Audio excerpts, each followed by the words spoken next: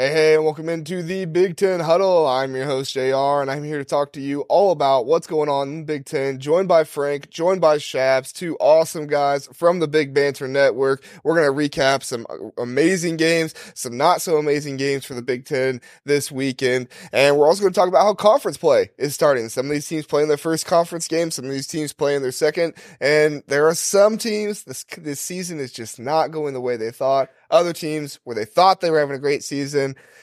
And I'm talking about myself, my own Buckeyes, thinking, how did we get to this point? Don't worry, we'll talk about it. And if you're a Michigan fan or, somebody who hates Ohio State, you'll heal my tears. Don't worry. But first I want to let these guys introduce themselves and tell you where you can find their podcast at. Frank, you want to go first?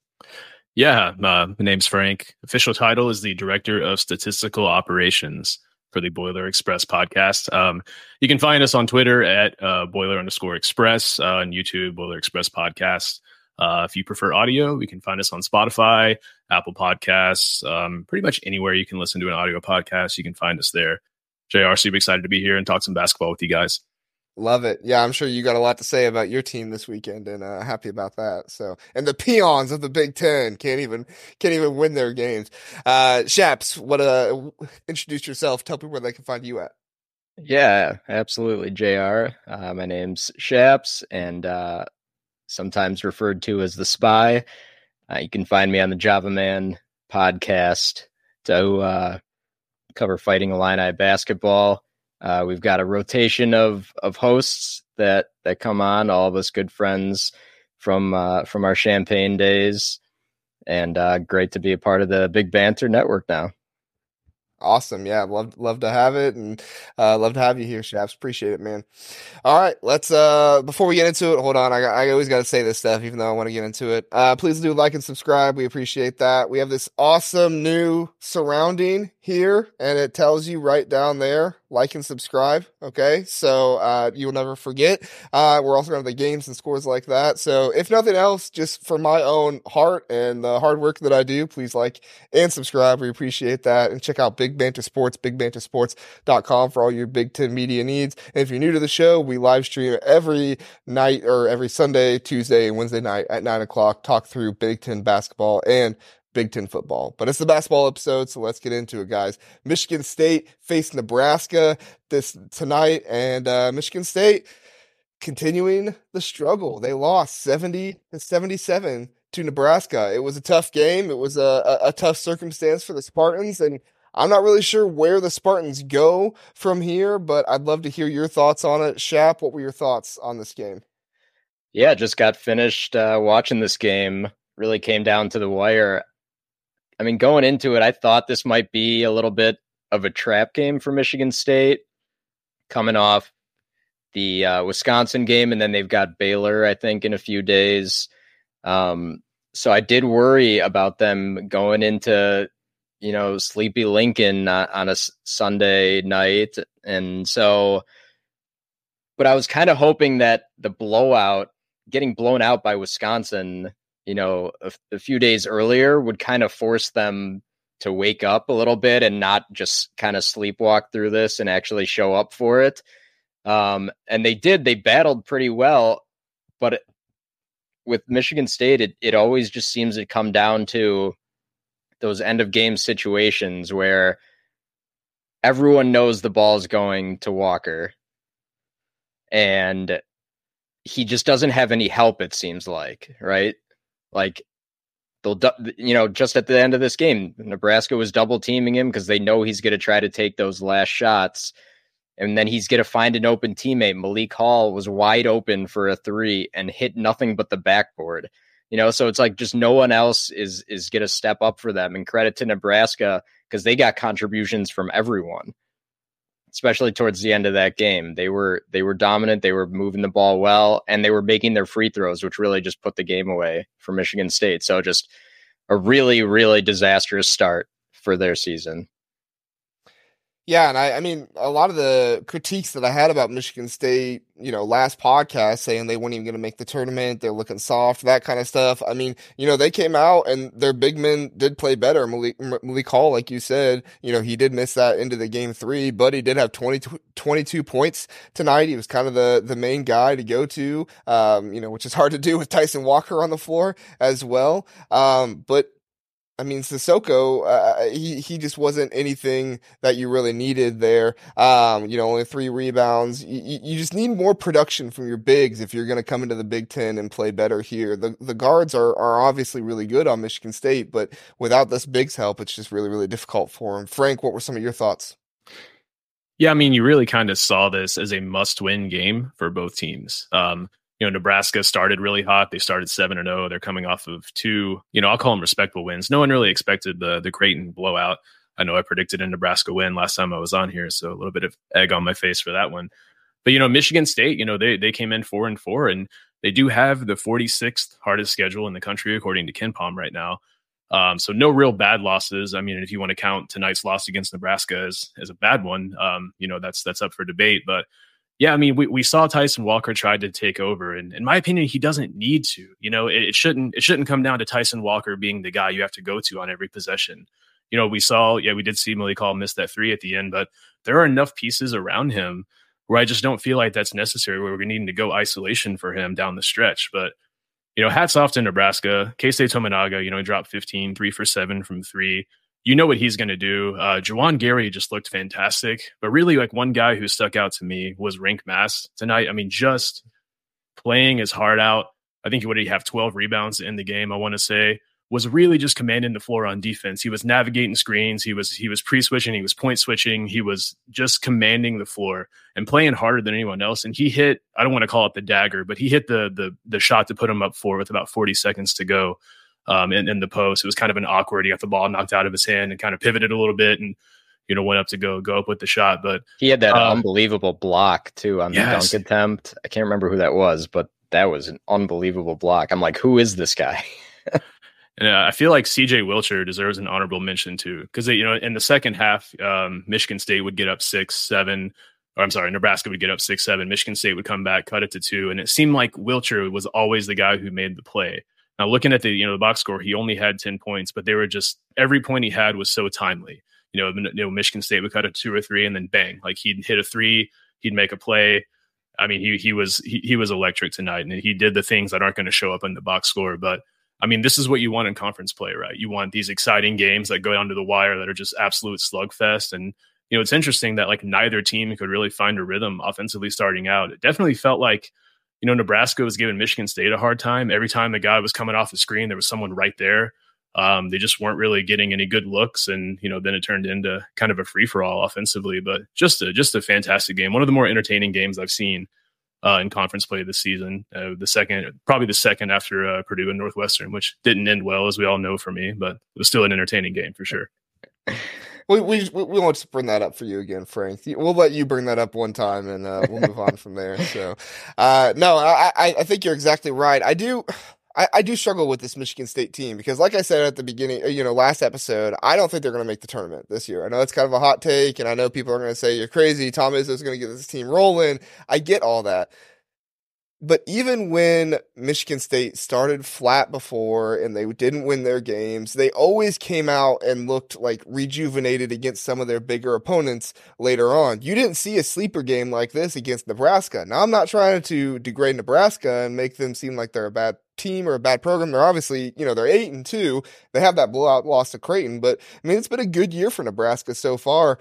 But still, like, just by name recognition, you think Michigan State would come in there and say, we need some respect. We need to go in here, play the hard-nosed game and win it. And when it came down to it at the end of the game, they couldn't win it. And I don't see the same Tom Izzo teams that I normally have. Shaps, am I crazy? No, not at all. And Michigan State came in beating Nebraska 11 straight times. So I thought this would be kind of like a get-right game for them a little bit, especially, like I said, coming off of that Wisconsin blowout. But I said in our preseason Java Men pod that I was very worried for Michigan State because they fit the profile of the North Carolina team from last year, where they were kind of just average, and managed to get into the tournament. Michigan State was a 7 seed. North Carolina was an 8 seed, I think, right? And then they went on that run. Michigan State, kind of a similar thing, where they were just in the middle of the pack of the Big Ten, and then they closed the season well. They played well in March. Everyone sees that. Then everyone sees, oh, all those guys are coming back. Well, we got to put them as a top 5 team then in the preseason poll. And I was not buying that at all, because the North Carolina case, I'm like, this is the exact same team that we saw struggle for a lot of the year, just be kind of a middle of the road team. And that's really what's, has been the case so far this season. So I don't know. If you're a Spartan fan, are you hitting the panic button at this point, starting 0-2 in the Big Ten? I mean, what do you think, Frank? If you're a Spartan fan, are you hitting the panic button? Well, Shaps, I think you hit the nail on the head, in that I too was very confused when they were so highly regarded, in the offseason, because yes, they were returning everybody, but this was a sub 20 win team regular season last year.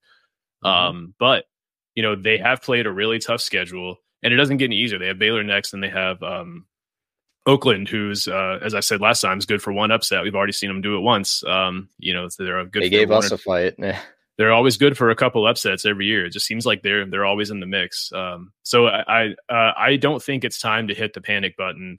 However, you is another one to Baylor. Now we're talking panic button time. I mean, ultimately, the old school rule of you need 20 wins, that doesn't necessarily apply anymore. But you need to go into conference play with a 3-4 game cushion if your goal is a postseason. Like I said, they have played a really tough schedule. But they've been on the losing end in a lot of their tough games, and then starting the season kind of again like they did against James Madison, it's not ideal either. But they're one game away, JR, in my opinion, from hitting the panic button. I agree. I mean, I'm already hitting the panic button if I am a Spartan fan, but one more game, that would just have me slamming it. Just going all out and just punching my fist. I don't want to actually punch my fist on the table because it wouldn't sound great with my microphone, but I agree. So, all right. Well, Frank, let's go ahead and move on to your guys. Purdue wins 92-86 over Alabama. Zach Edey was a one-man wrecking crew. He just said, you get thrown out of the game. You get thrown out of the game. It doesn't matter who you're going to put on me. I'm going to make you foul me. I'm going to hit all my free throws, and you can't do anything about it. Welcome to Big Ten country, Alabama. This is what Big Ten teams have been dealing with for all this time. Not to take anything away from Purdue, Frank. Obviously, Purdue's a great team, but this is what we've been dealing with. Frank, what are your thoughts? Toronto is Big Ten country now? Well, I mean, it is Zach Edey's hometown, so it was for that game. Maybe they bred him for Big Ten country. I did see pictures of the crowd, and it did look pretty one-sided. I don't think many Alabama fans made it out there. And Nate Oates even said in the press conference that it was basically a true road game for him, which to me kind of sounded like a little bit of a cop out, a little bit of an excuse, which you don't expect from Nate Oates. But yeah, I mean, the big story in that game was just, who saw Alabama with a 72% 3-point attempt rate? Like 72% of their shots were 3-pointers in that game. I think it was 46 threes they took. They hit 13 or 14 going into halftime. But this morning I pulled data from every game played so far this season, which at the time was 3,362. That was the highest 3-point attempt rate yet this season out of 3,300 games. So that's just an insane clip. And they were hitting them, they were hitting a lot of them, and guys who don't make, many threes or haven't shot many threes. The gentleman's name, Grant Nelson, right? Purdue did a really good job of not panicking when he started 2 for 2. He's, traditionally not a shooter. He finished the game 2 for 7, but really hats off to Mark Sears. It just seemed like he didn't miss. And when I look at the box score and see he went 8 for 16 from 3, I mean, I would have thought he went 14 for 16 in that game. It just, he wasn't missing. But really, I mean, you said Zach Edey was kind of the storyline. I would challenge that and maybe put Braden Smith in there. Oh, because sure. his pick and roll readability in that game was at a level I haven't seen before. I mean, he attacked all sorts of different coverages. He passed out of hedges. He drove to the basket when they played weak coverage on him. He did a really good job of kind of calling for rescreens when they're playing drop coverage and finding his own shot. And he just played within the game without. There's a little bit of a stretch in the second half where he was kind of looking to force him up there. but really just a tremendous performance from him. I mean, he blew my mind in that game. Honestly, I went back and rewatched it. It was just elite in terms of his reading ability. But a game of runs, Bama got up early 8-0. Purdue went out to 14-4 run after that. And didn't take their lead till midway through the second half. But ultimately, they did what they needed to do to pull out the win. And it's a game that got my heart rate going a little bit. But honestly, happy to get the win and get out of there, because Alabama's a really good team. They've been on the losing end of a couple close games, Ohio State aside. But yeah, really happy to get out of there with that win for sure. Don't bring up Ohio State, Frank. We'll talk about them later. Don't worry. Yeah, no, I agree. And that was going to be the second thing I brought up after you were done is, don't sleep on Braden Smith. Now, Mr. Go Right all the time, but he goes right because it's right for him, and he, he makes it happen. So you can't really complain that much when he's able to do that. And him and Edey, they're so unstoppable together when they're gelling and they're working. Some teams like Northwestern have done some things. I know I said I wouldn't bring it back up, Frank. I'm sorry, but they've done some things here and there to really mess with him. But I mean, game in and game out, Braden Smith has been solid all season long. He's made that jump that you've wanted him to make to really excel not only his game, but the game of this entire team. Shaps, what were some of your thoughts on this game? Yeah, we know Edey is going to get his 25 to 35 points. There's not a whole lot you can do to stop him. But what makes them so dangerous is when either Braden Smith or Fletcher Lawyer also go off in the game, and then they're pretty much unstoppable when they have two guys like that. And that's kind of the story for most teams too. Like, you can have one guy go off. In this case, Mark Sears did for Alabama, but you really do need two guys in these high level games to be able to win. Yeah, I mean, Edey, 11 of 11 at the free throw line too, I thought was incredible. He played 37 minutes. I don't know how you play 37 minutes when you're that big. That seems impossible to me. But I mean, that's a credit to him. I also it's interesting to watch him this year. He's playing with so much more emotion. Like, he's actually like talking smack to other teams. Like, he's yelling at the crowd, getting them going. Like, he was always like this shy, reserved kid, like in the past few years, like just kind of lumbering along. Now he's become like a vocal leader of that team. I'm sure winning National Player of the Year boosts your confidence a little bit, but I think it's fun to see him, like really come alive. Like, after a dunk and one, he's screaming into the crowd and stuff like that. So I think that's really good to see. If you're Purdue. Yeah, Bama, they shot 41% from three and still lost.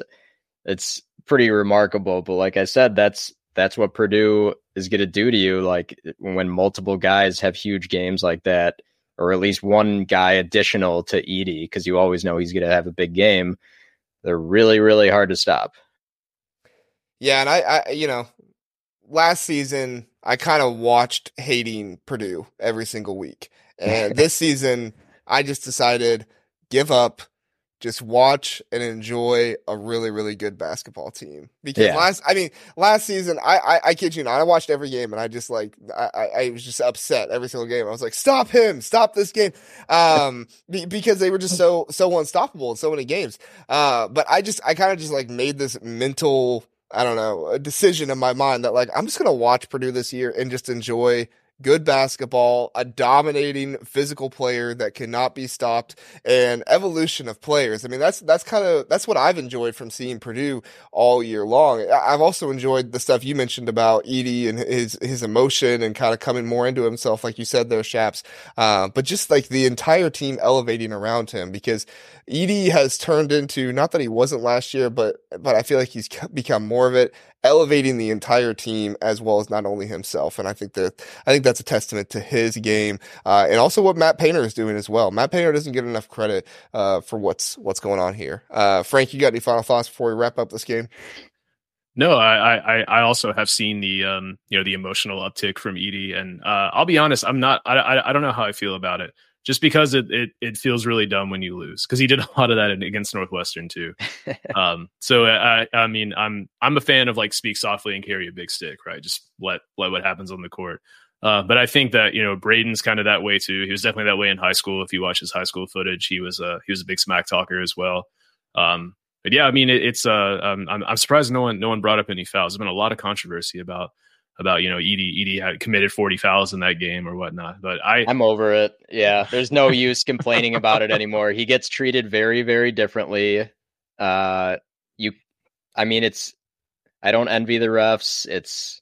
You can call a foul on him every play, or you can call a foul, against him on every play. It's just is what it is at this point. Yeah, I mean, I think kind of the recipe to defend Edey is just to play him really physically, and whether that includes fouling or just like we saw Tennessee, that felt like defended him really well without fouling him. But I definitely seemed like Alabama was fouling, and what's his name? Nick Pringle should have gotten his 5th foul like 5 minutes before he did, because he came through with a block that like hit Caleb first in the head. So I felt like Edey would have gotten a few more points, but like I'm kind of beyond that point too, where I'm just like he did get away with a couple travels. But I went back and watched it, and I felt like he did a good job of not really being too physical. He did get hit with the hook and hold in that game. But yeah, it was. I mean, that, like I said, I don't think a game had got my heart rate going quite like that one. To see Alabama hit threes at the clip that they did and still be in the game the entire time was just crazy. But we've seen Purdue win different types of games, and I think that that's just going to bode well if Purdue is fortunate enough to make it to the postseason. There's no guarantees. So if they do make it to the postseason. Yeah. Just I'm not having that assumption right now. Okay, all right. I don't feel about Purdue's postseason hopes like I feel about Michigan State's. I'll just make that clear really fast. No. All right, let's move on to the next one. We got Wisconsin and Arizona. Boy, this was a rough one for the Big Ten.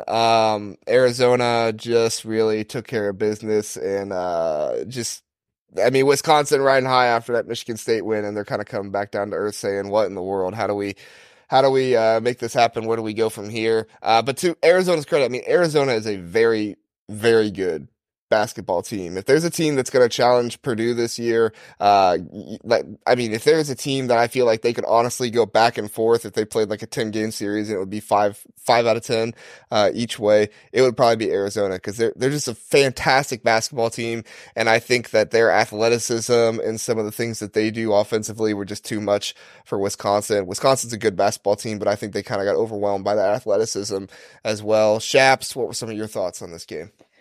Yeah, this game ended pretty quickly. Arizona's just so good. They have so many different guys that can take over a game, between Boswell and Larson and Caleb Love. It's hard for me to watch Arizona games sometimes because Kylan Boswell is from Champaign. So it's really difficult when your team doesn't have a point guard and you have to watch this kid. He should have gotten the bag that Sky Clark got, ideally, but that's neither here nor there. But yeah, the Badgers, they were kind of due for a letdown, and if this is going to be your letdown, that's okay. They've been playing pretty well lately. AJ Storr, also a former Illini commit, gives them just a totally different dimension that they were missing last year. So yeah, the Badgers have shown, though, they're going to be a tough out in the Big Ten. A lot better than some of us expected. Well, and the Badgers were kind of the opposite of Wisconsin, right? Or of Michigan State, right? They brought back a lot of their starters, and I was kind of one of those people that's like, listen, if we're going to look at Michigan State and say they're bringing back all these players and all this, that was going on, why aren't we looking at Wisconsin? I know they didn't play as well as Michigan State, but, they are bringing back a lot of experience, and that experience is starting to show. Like I said, the athleticism from Arizona just kind of took over in this one, but don't sleep on Wisconsin. I don't think this is an indictment on what their season is going to be. I still think they're probably a top 4 team in the Big Ten this season. If they keep playing this way, we'll see how things go, because obviously teams can, get beaten down in the Big Ten and things can get rough for them. But I like this Wisconsin team. I think they can contend for a top 4 spot in the Big Ten. Frank, what were some of your thoughts? Yeah, I didn't expect this, honestly. Wisconsin was hot. They were coming off of some really good wins, and Arizona looked terrifying, to be honest. But, one thing that really stuck out to me, just looking at the numbers from the game, going into the game, Wisconsin had averaging 61 possessions per game. In this game, they had 74. Now, a lot of that's due to Arizona's pace and them playing really fast. So Arizona's going to play fast, going to give Wisconsin more possessions. But I just feel like Arizona's game plan really just changed a lot and kept Wisconsin on their toes. I mean, at first they were really getting them with the pick and pop kind of ghost screens for Pelle Larsson. And then they started going down low with Umar Ballo and Tyler Wallace. It's a great matchup to watch the entire game. But Wisconsin, they continued to play the drop coverage throughout the entire game. And Arizona just kept attacking it over and over and over again. Caleb Love took a lot of advantage of their drop coverage there. And then, what we saw, Wisconsin just were switching up ball screen coverages the entire game. And Arizona was just making the right reads out of all of them. But, defensively, Arizona was really blowing up everything Wisconsin was trying to do. And Wisconsin just looked a little slow. I mean, they hung in there for the majority of the first half, but I just think they were physically and athletically outmatched. But that being said, hats off to Arizona. They looked really good. Umar Ballo looks fantastic. I can't wait to see him and Edey go at it next weekend. It's going to be a fantastic game. But JR, I'm with you. I don't think that Wisconsin is going to hurt much from this. I still think I would put them in the top 3 in the Big Ten right now, honestly.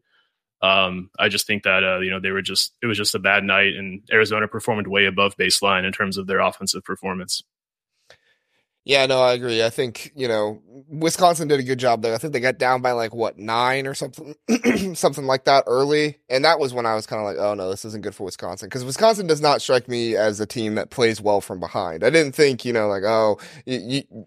go down early to Arizona. They're fast paced, like you talked about, Frank, that this isn't going to be good for them. But I mean, they crawled their way back, and Arizona got a little bit ahead and they crawled their way back. But I mean, around, what was it, the 8-minute mark or something like that, Arizona went on that run and they just really kind of took it over from there. And that was when I said, this is, to me, just not a game that Wisconsin can win, unfortunately. I mean, when you're behind that much. And how weird is it that we say Caleb Love when we're talking about Arizona?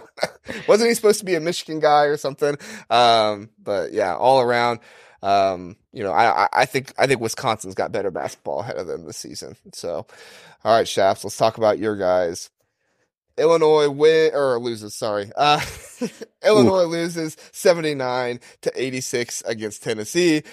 This was a game that I felt like was kind of one of those ones where Tennessee kind of got everything that they wanted out of Illinois. Don't get me wrong, it was still a closer game. But I say that in terms of, I think Tennessee really excels in isolation defense and Illinois really excels in isolation offense. And so it was kind of a perfect pairing of seeing how those two would go against each other. And it just happened to turn out that Tennessee won in those situations more often than Illinois did, which was difficult for them. The lack of assists and the lack of passing, which I'm sure you're going to talk about, the point guard Shaps, is really kind of wearing on them. And I think Tennessee took advantage of that a little bit, but I'm not down on Illinois at all after this game. I think this was kind of a hard matchup. I think Tennessee is a very good defensive team. They had a good scheme going into this one.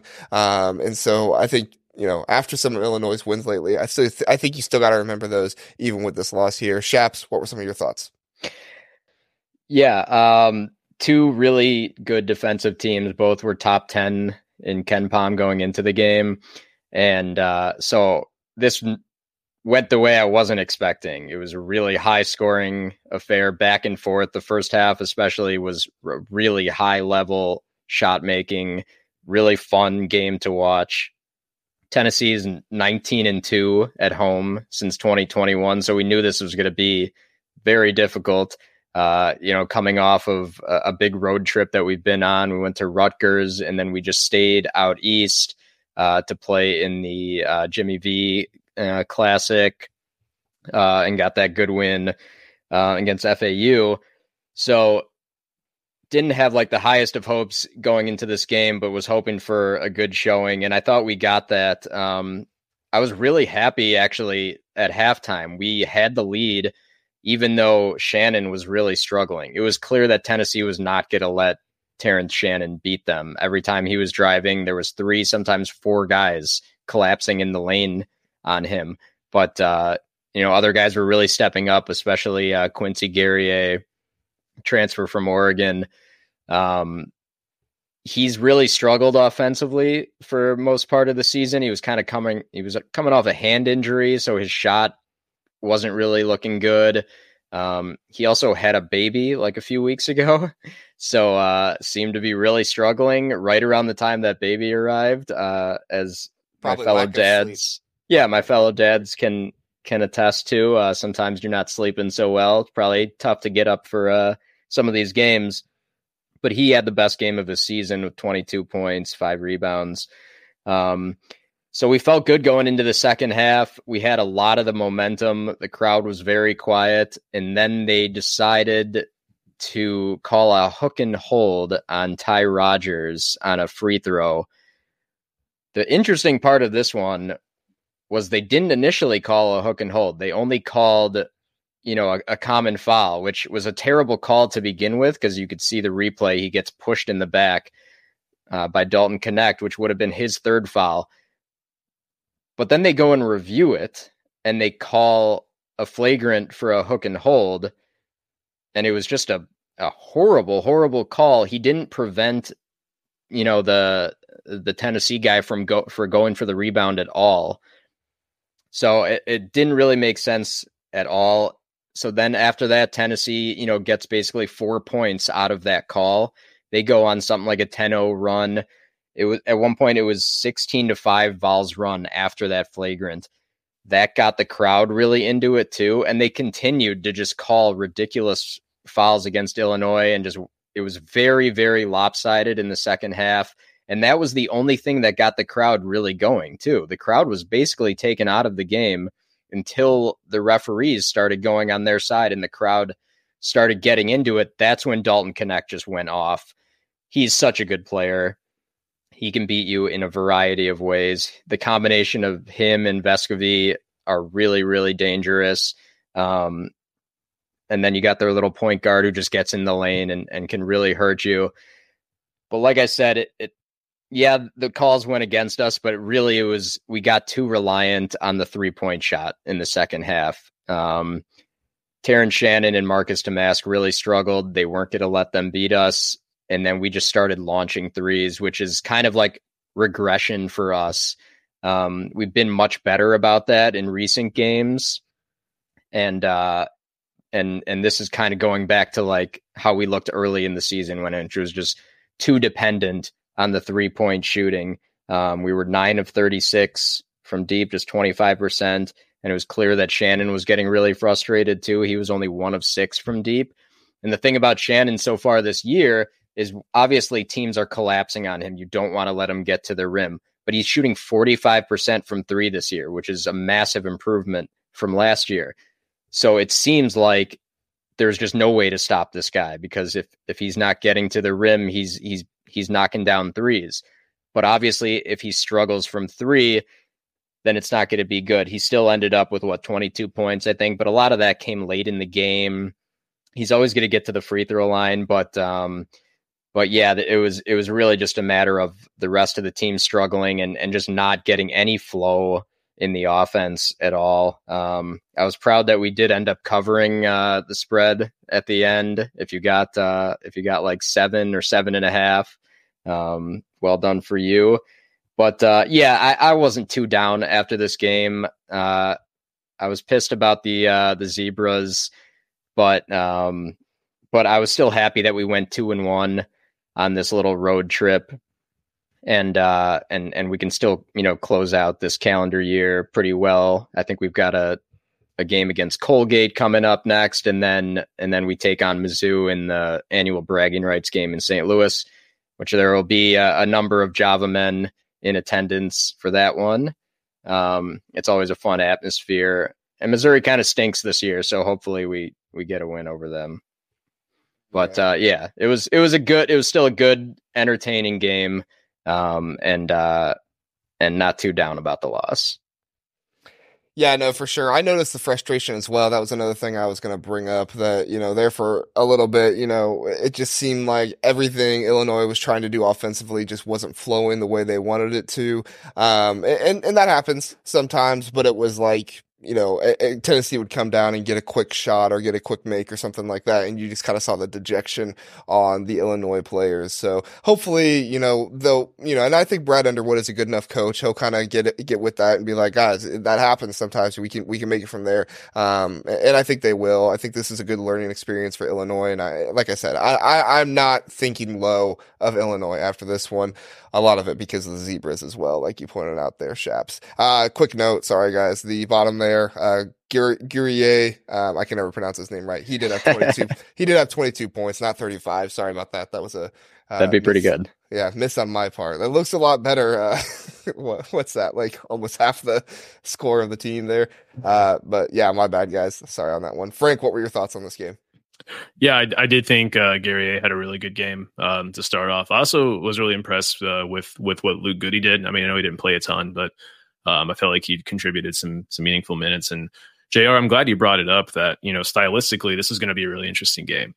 So Illinois is 36% assist percentage in the second percentile in Division I right now. So they I think 40% of their shots are from either isolation or spot up too. So they're not passing the ball a ton, but I mean, I really have a point guard. Yeah, that hurts, unfortunately. But I felt like in the first half,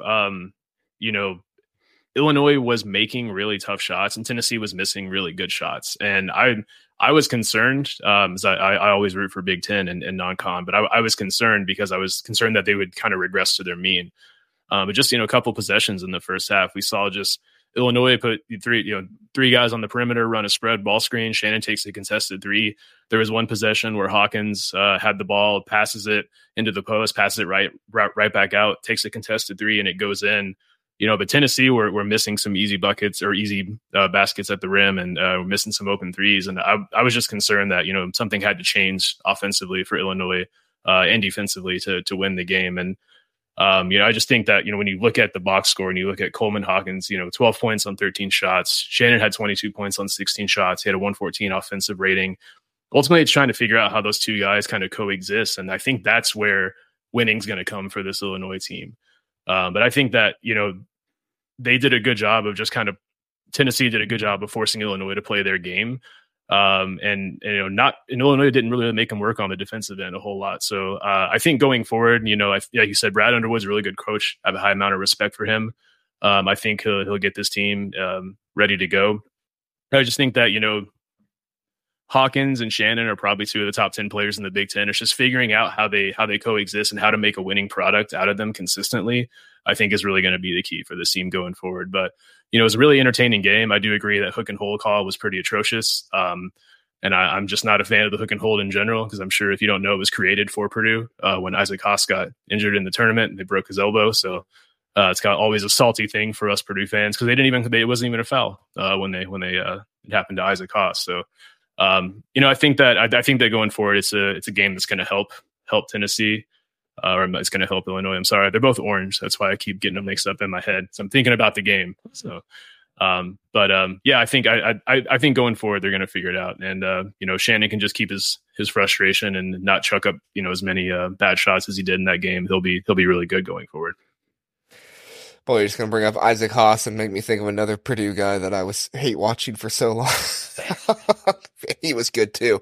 I think you hit it on the head with everything you were saying there, Frank. So, I think just going forward, tough game for Illinois, tough loss, but at the end of the day, you still lost by only 7 on the road against a top 20 team that had the Zebras on their side. So, in my mind, Illinois is going to be fine. They're still number 2 in the Big Ten in my mind right now. So until they beat Purdue, which if they beat Purdue, maybe we'll see. But I'm sure that day will come. I don't know what date that is yet, but I'm really looking forward to it. I'm going to look it up after this. So, all right, before I move on, I do want to remind everybody about CBB Analytics. CBB Analytics gives us a free subscription for this podcast, so that way we tell you about it. It's a really cool site, a lot of data. If you're somebody who likes to just kind of dig deep into data and what's going on, you can kind of figure those things out. KenPom is great. CBB Analytics takes it to a whole new level. So go check out CBB Analytics. They have free stuff. They have pro tier stuff, all different kinds of stuff that you can have there. So let me cough first. And I'm back. All right, guys, I need to make sure I got some out of there because Ohio State played. I'm mad. They gave up an 18-point lead to a team that lost to Bucknell, and they beat them. Chris Holtmann is officially entering his slump early as well. It doesn't normally happen this early in December, but Big Ten play happens, so here it comes. I was so high on Ohio State. I was thinking so high of them. I thought, man, they have two of the best guards in the Big Ten. I thought, Felix Okpara is really coming along. Evan Mahaffey can't score, but he plays really good defense. I was thinking so well of this team. Then they got up by 18 points. I actually turned the game off for a little bit. I was going to come back to it. So I turned it off for a little bit. I went to a high school little play show that my wife wanted to go to. And as I'm there, I check the score and I see the score is like tied, and I was like, oh no, what happened here? And I start watching the game, and I'm just immediately put in a bad mood because I thought to myself, how is a team that lost to Bucknell coming back by 18 points to win in this game? Kanye Clary, that's how. And Ohio State not playing defense, that's how. Frank, talk me off a ledge. Am I overreacting here? What are your thoughts? I didn't really think that Ohio State did anything wrong. I just felt like Penn State just had some things go their way. Kind of the one thing I saw from Ohio State was I feel like maybe they overlooked, and I'm just saying maybe because I don't know, maybe they overlooked Leo O'Boyle. They just lost him a couple times in transition early in the game.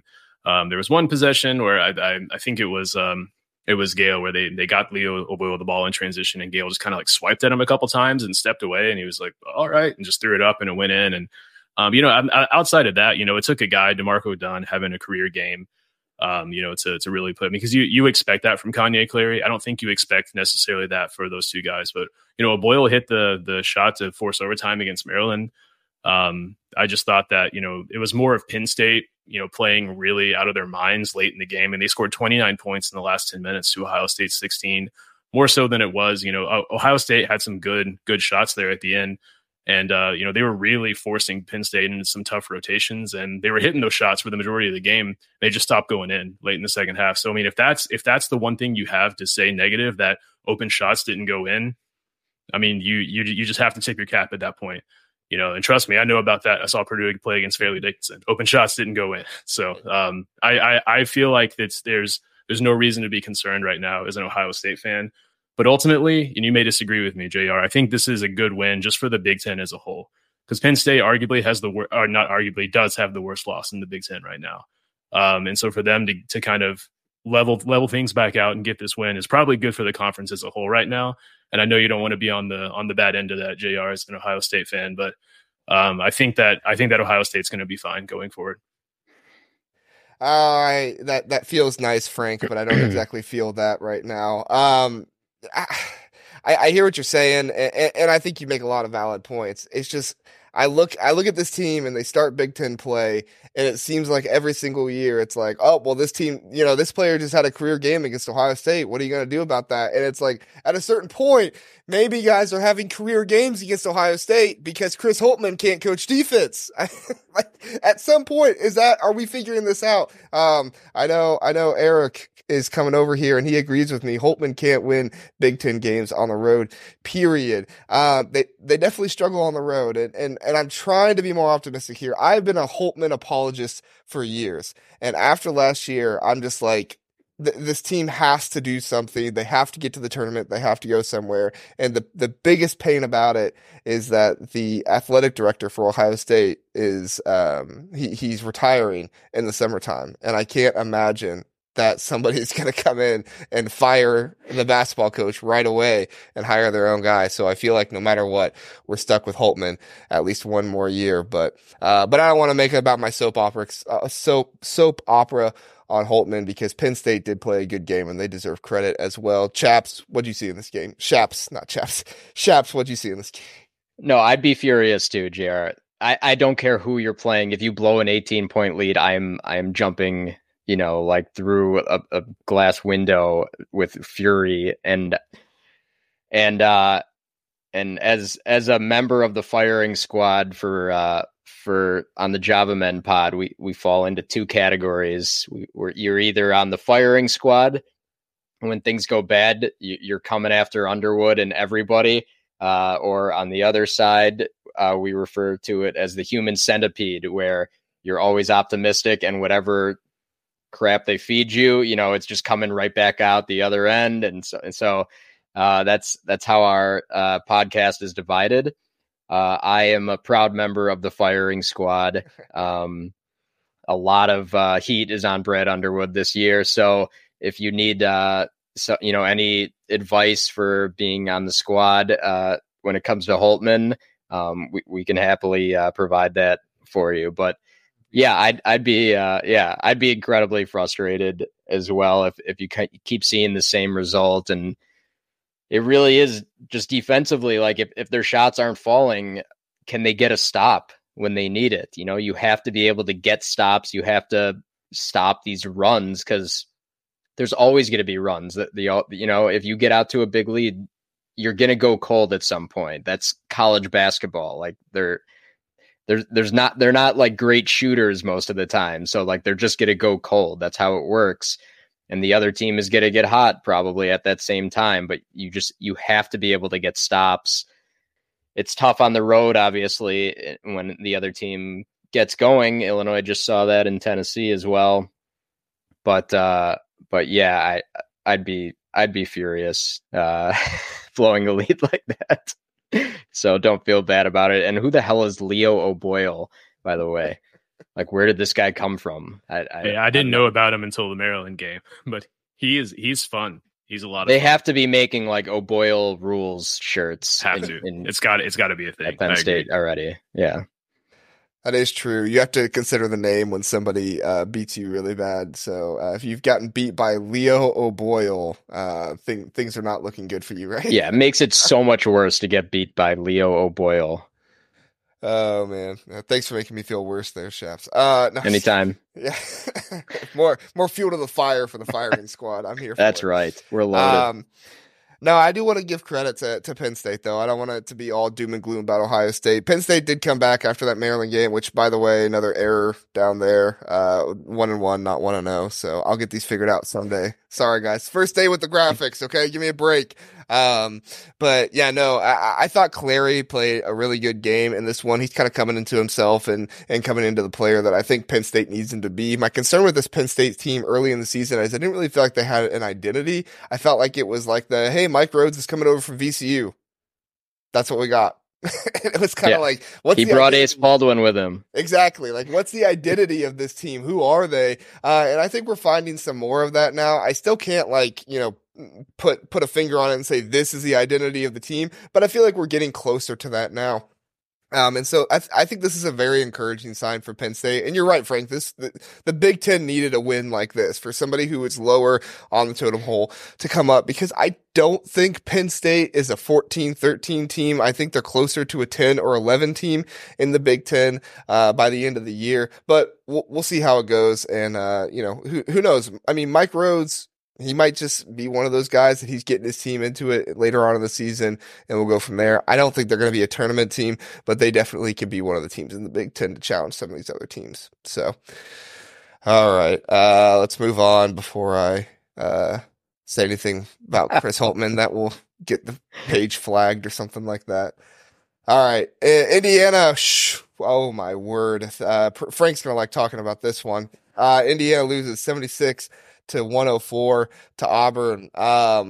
Just not a great game by Indiana. I was actually watching this one with my in-laws who are rabid IU fans, and just the entire game was like, why is this happening? What are you doing? Mike Woodson, what's going on? I don't think a single positive thing was said throughout the entire game, nor did they really deserve it. Auburn just kind of had their way in this one. Now, it was down in Atlanta, and, there was a lot of made about that on the broadcast about how Bruce Pearl really gets a lot of guys from Atlanta, which is true. So I'm sure there was added motivation there for him, but even with that added motivation, I don't think a close to 30-point loss with the other team scoring triple digits really warrants what happened in this game. Frank, go ahead. We know you're enjoying this one. What are your thoughts? Like I said, I try to root for Big Ten and non-con. I really do. We understand if you don't root for IU. But the big storyline before the game was, obviously Xavier Johnson wasn't playing. That being said, I'm not sure his presence would have stopped what we saw. Who knows though? Who knows? But I think Indiana got out to the early lead. It was 26-20, 10 minutes into the first half. One thing we saw was Mackenzie Mbako hit a couple threes, and his stroke was looking good. But defensively, Auburn really looked to go after him. I felt like there was a couple times where he got lost in some switches, and they were just able to capitalize on it seemingly every single time. But really, we didn't see the greatest game from an efficiency standpoint.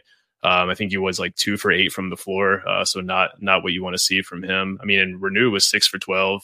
He's 0 for 1 from 3. We've come to expect more from both of those by this point.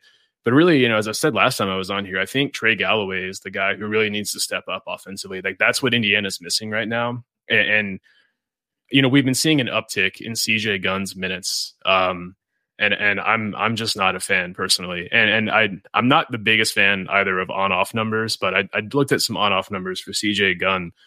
IU's offensive rating goes down 20 when he's on the floor. Their defensive rating goes up 21.3, which is pretty abysmal, honestly. So I don't know. I mean, Woodson obviously sees something in him, or he wouldn't be playing. I mean, Woodson has to know this. If I know it, he knows this. But yeah, I just felt like they did a really good job of exploiting every tiny mistake that IU made.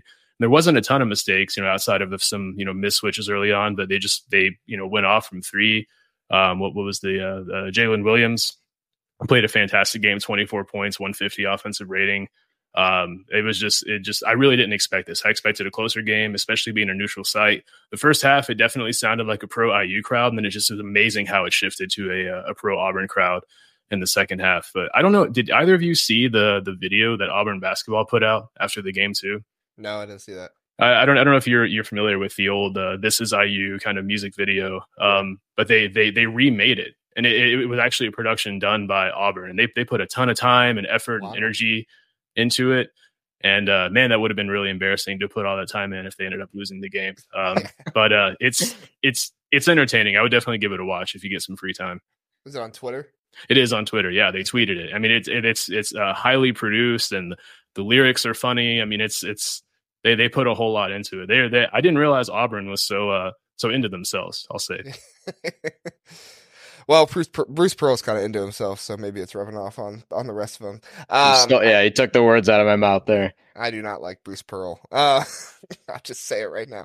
I think you hit a lot of good points there. I as well am questioning what's going on with CJ Gunn.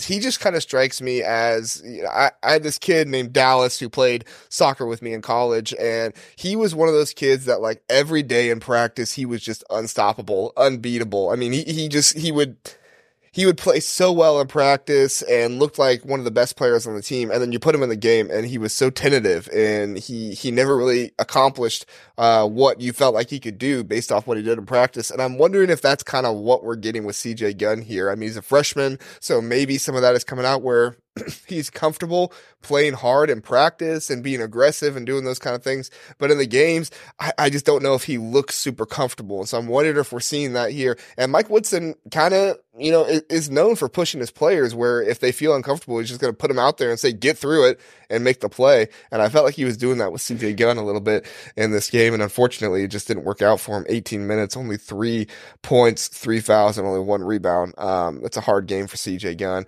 Shaps, what are your thoughts? Yeah, I assume Gunn is having to play more and have more responsibility because Xavier Johnson is out. Yeah. They're a totally different team without him. Yeah, by the time I flipped this game on, it was basically over with, by halftime. I was kind of watching the score a little bit, and then I was like, oh, okay, Indiana's getting off to a good start. I think they had a 12-point lead early in the game, and then I had to double check this. Auburn went on a 42-12 run to close the first half. That's hard to overcome. This was a tough watch for me as well, because I hate Bruce Pearl so much. He basically destroyed the Illinois program in the early 90s when Illinois was really, really good. coming off the Flying Illini stuff. And then he, snitched and said that like we were paying off players when he was a coach at Iowa, and it wasn't true at all, but we still got slapped, with some punishment by the NCAA. So he's a total scumbag. And obviously I'm not a big fan of Indiana as Firing well. Squad for Bruce Pearl.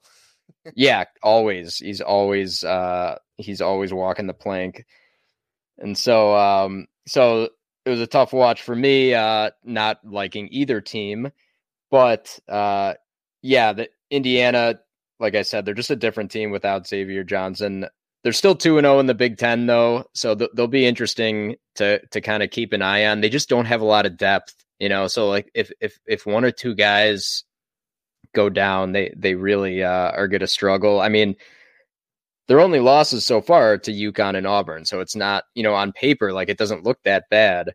But the analytics say they're not a very good team on either end of the floor. They got Kansas coming up at home.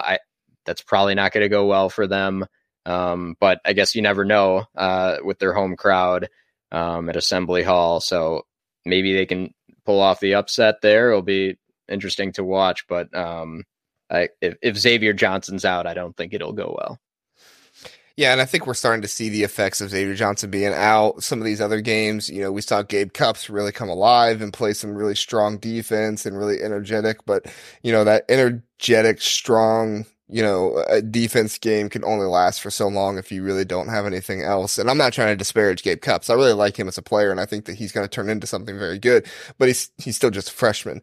And it's tough coming into a team like this where guard play is going to be so crucial for your bigs, especially with Xavier Johnson going down, for Gabe Cupps to really turn into who they need this fast. Not everybody can be Braden Smith and turn into the perfect guy you need freshman year, right, Frank?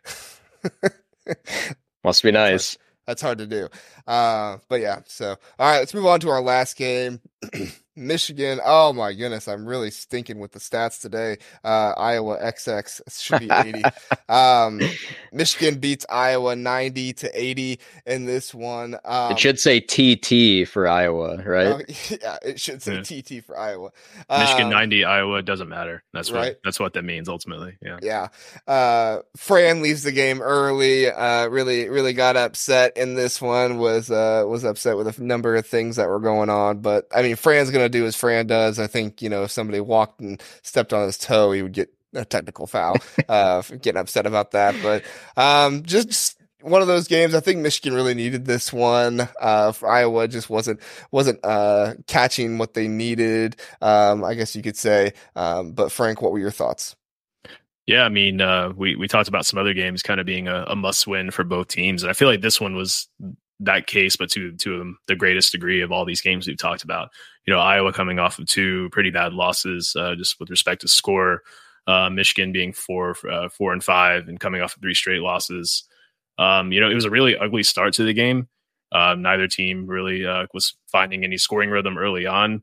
Iowa started opening some things with their empty side pick and rolls. And, as I said last time I was on here, I really feel like one of the big keys for Michigan was going to be Taurus Reed. And I think he had a career high in points tonight. He had 19 points, 7 for 10 from the floor, 5 for 7 at the line. And really, he was able to do that at a night when Doug McDaniel was kind of not playing his best basketball, we'll say. He's been kind of in a little bit of a slump lately. But really just, Iowa couldn't find a ton going offensively. I mean, Krikke did, what he does, but it felt like nothing came easy for him. He was making a lot of really tough shots. So kudos to him for playing a really good game. But, Tony Perkins had 19, which was really nice to see as well. But, Sanford 10 and then McCaffrey with 10. And there was a huge drop off after that. No one else in double digits. Seeing the McCaffrey ejection is always fun. I don't know why I get entertainment out of that, but I felt he was justified in being angry. Those are back-to-back offensive fouls that they got called against Iowa, and I feel like his leash is much shorter than a lot of referees because he has that history. But ultimately now, I mean, Iowa sits at 5-5, and what does the future look like for them? They've dropped almost 25 ranking spots in KenPom in the month of December. There's a whole lot, and they do have a couple easy games coming up. Florida A&M and UMBC, but then it's right back into conference play for them. They were a top 10 offense, and now they're ranked 20th in KenPom. They really need to figure out things on the defensive end, in my opinion, though. But really big win for Michigan. A team that's struggled with Juwan Howard sort of being the coach and sort of not being the coach. I'm still not sure how all that's working. But there was a lot of confusion on the sideline. There was some stuff going around on Twitter about some coaches not really sure who's making calls and whatnot. But big win for Michigan. But I'm slightly concerned for Iowa right now. And I'm curious to see what they'll try to do to turn things around going forward. Yeah, I think for Michigan, if you win a game where Doug McDaniel scores the least amount of points in your starting lineup, that's a good win for you, because he has been so relied upon as the offensive, number one on this team, that if you could win this game without making that happen, that's really good. And having 7 assists tonight, I mean, credit to McDaniel. He was able to pivot and say, hey, I'm not hitting a lot of shots this game. I'm 4 for 12. I'm going to go out there. I'm going to make my teammates better, get them what they need. So a lot of credit to them. I think you saw what you wanted to see out of this Michigan team after some stinker games lately that Michigan fans I know weren't too happy to see. Shafts, what were some of your thoughts on this game? It was interesting because, coming into the game, these are two eerily similar teams, especially when you look at KenPom, top 25 offense and just abysmal defense. So I was expecting a high score game, and that's exactly what we got. Michigan just couldn't miss a shot, basically, in the second half, and Iowa, per usual, they couldn't get a stop. They're not going to figure it out on the defensive end, Frank, because they never figure it out on the defensive end under Fran. But Fran is so entertaining. I love him so much. I love watching him. It's just hysterical. He's never going to change. He knows he's going to get teed up every single time, but he still just goes nuts. His assistant coach is holding him back, and it just doesn't matter. You're never going to get calls like, the Big Ten refs are horrible, but the fact that he's been doing this for so long and he still can't control himself is just so funny to me.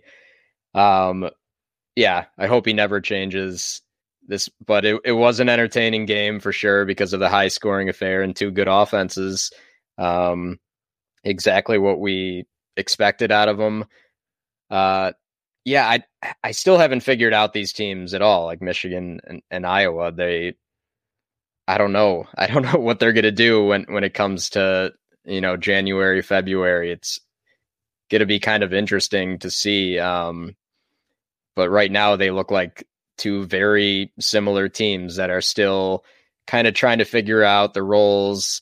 We know they can score a lot of points, and they're going to get up and down the floor.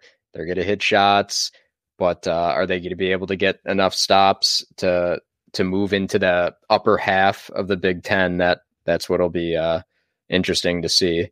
My last note is that I think we should outlaw college basketball games on NFL Sundays. Just like, I want to be focused on the red zone. The Bears even got a win today, which I didn't really want them to get a win today, but I'll take it against Detroit. But having to watch college basketball on NFL Sundays is not really my favorite. Well, I saw C.J. Stroud get hurt in his game, so I knew it was going to be a bad NFL game for Ohio State fans. Didn't expect that game. Yeah, sad for him. But we'll stay on basketball here. I agree. Justin Fields looked good though. Which I know you're happy about.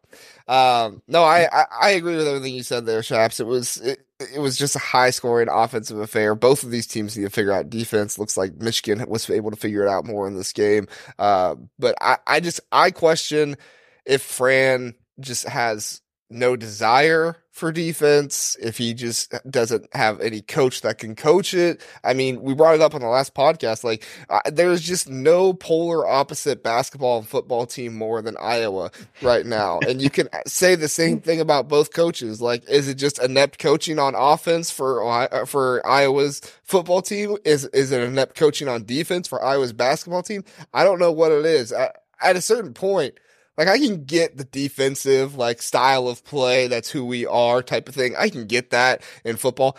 I can't get it in basketball. There is so much that comes from good defense in basketball. I just think you can't ignore it like that. And I'm wondering, is Fran just ignoring it at this point? Which is really, really sad. But this was a lot of our concerns with Iowa going into the season. Do they have a number one scorer? Do they have that NBA guy who can come in and score at will and make the offense just hum at this amazing pace? And unfortunately, I don't think they do. So I'm really feeling bad about this Iowa team going into the rest of the season. If they have zero defense to lean on and they're still trying to figure out who that scorer is game in and game out that can put things together for them. Because Peyton Sandford, I don't think he is who they kind of hoped him to be. So. Yeah, I thought he was going to be kind of like the next in line for those, great Iowa players that we've seen recently. And Fran, to his credit, has always had one dominant player, from Garza to the Murray brothers. And just, yeah, like you said, it doesn't seem like he has that necessarily this year. So they're probably going to really struggle because of that. I mean, I could see him being like a Jordan Bohannon at some point. Is Bohannon? I forget how to say his name. I disliked watching him so much. But he was kind of like, I feel like he could kind of be like what he was, but he doesn't have that download threat like a Garza or somebody to really make it open for him and really show that offense the way it needs to be there. So, all right, Frank, you got any final thoughts before we get out of here? No. Thanks for having me on. It's great time as always. All right. Thanks, Frank. Shaps, you got any final thoughts? This was fun. Glad I was finally able to join. Been a big fan of your work, JR, so far, and it's been really fun to follow along and be part of the Big Banter Network now.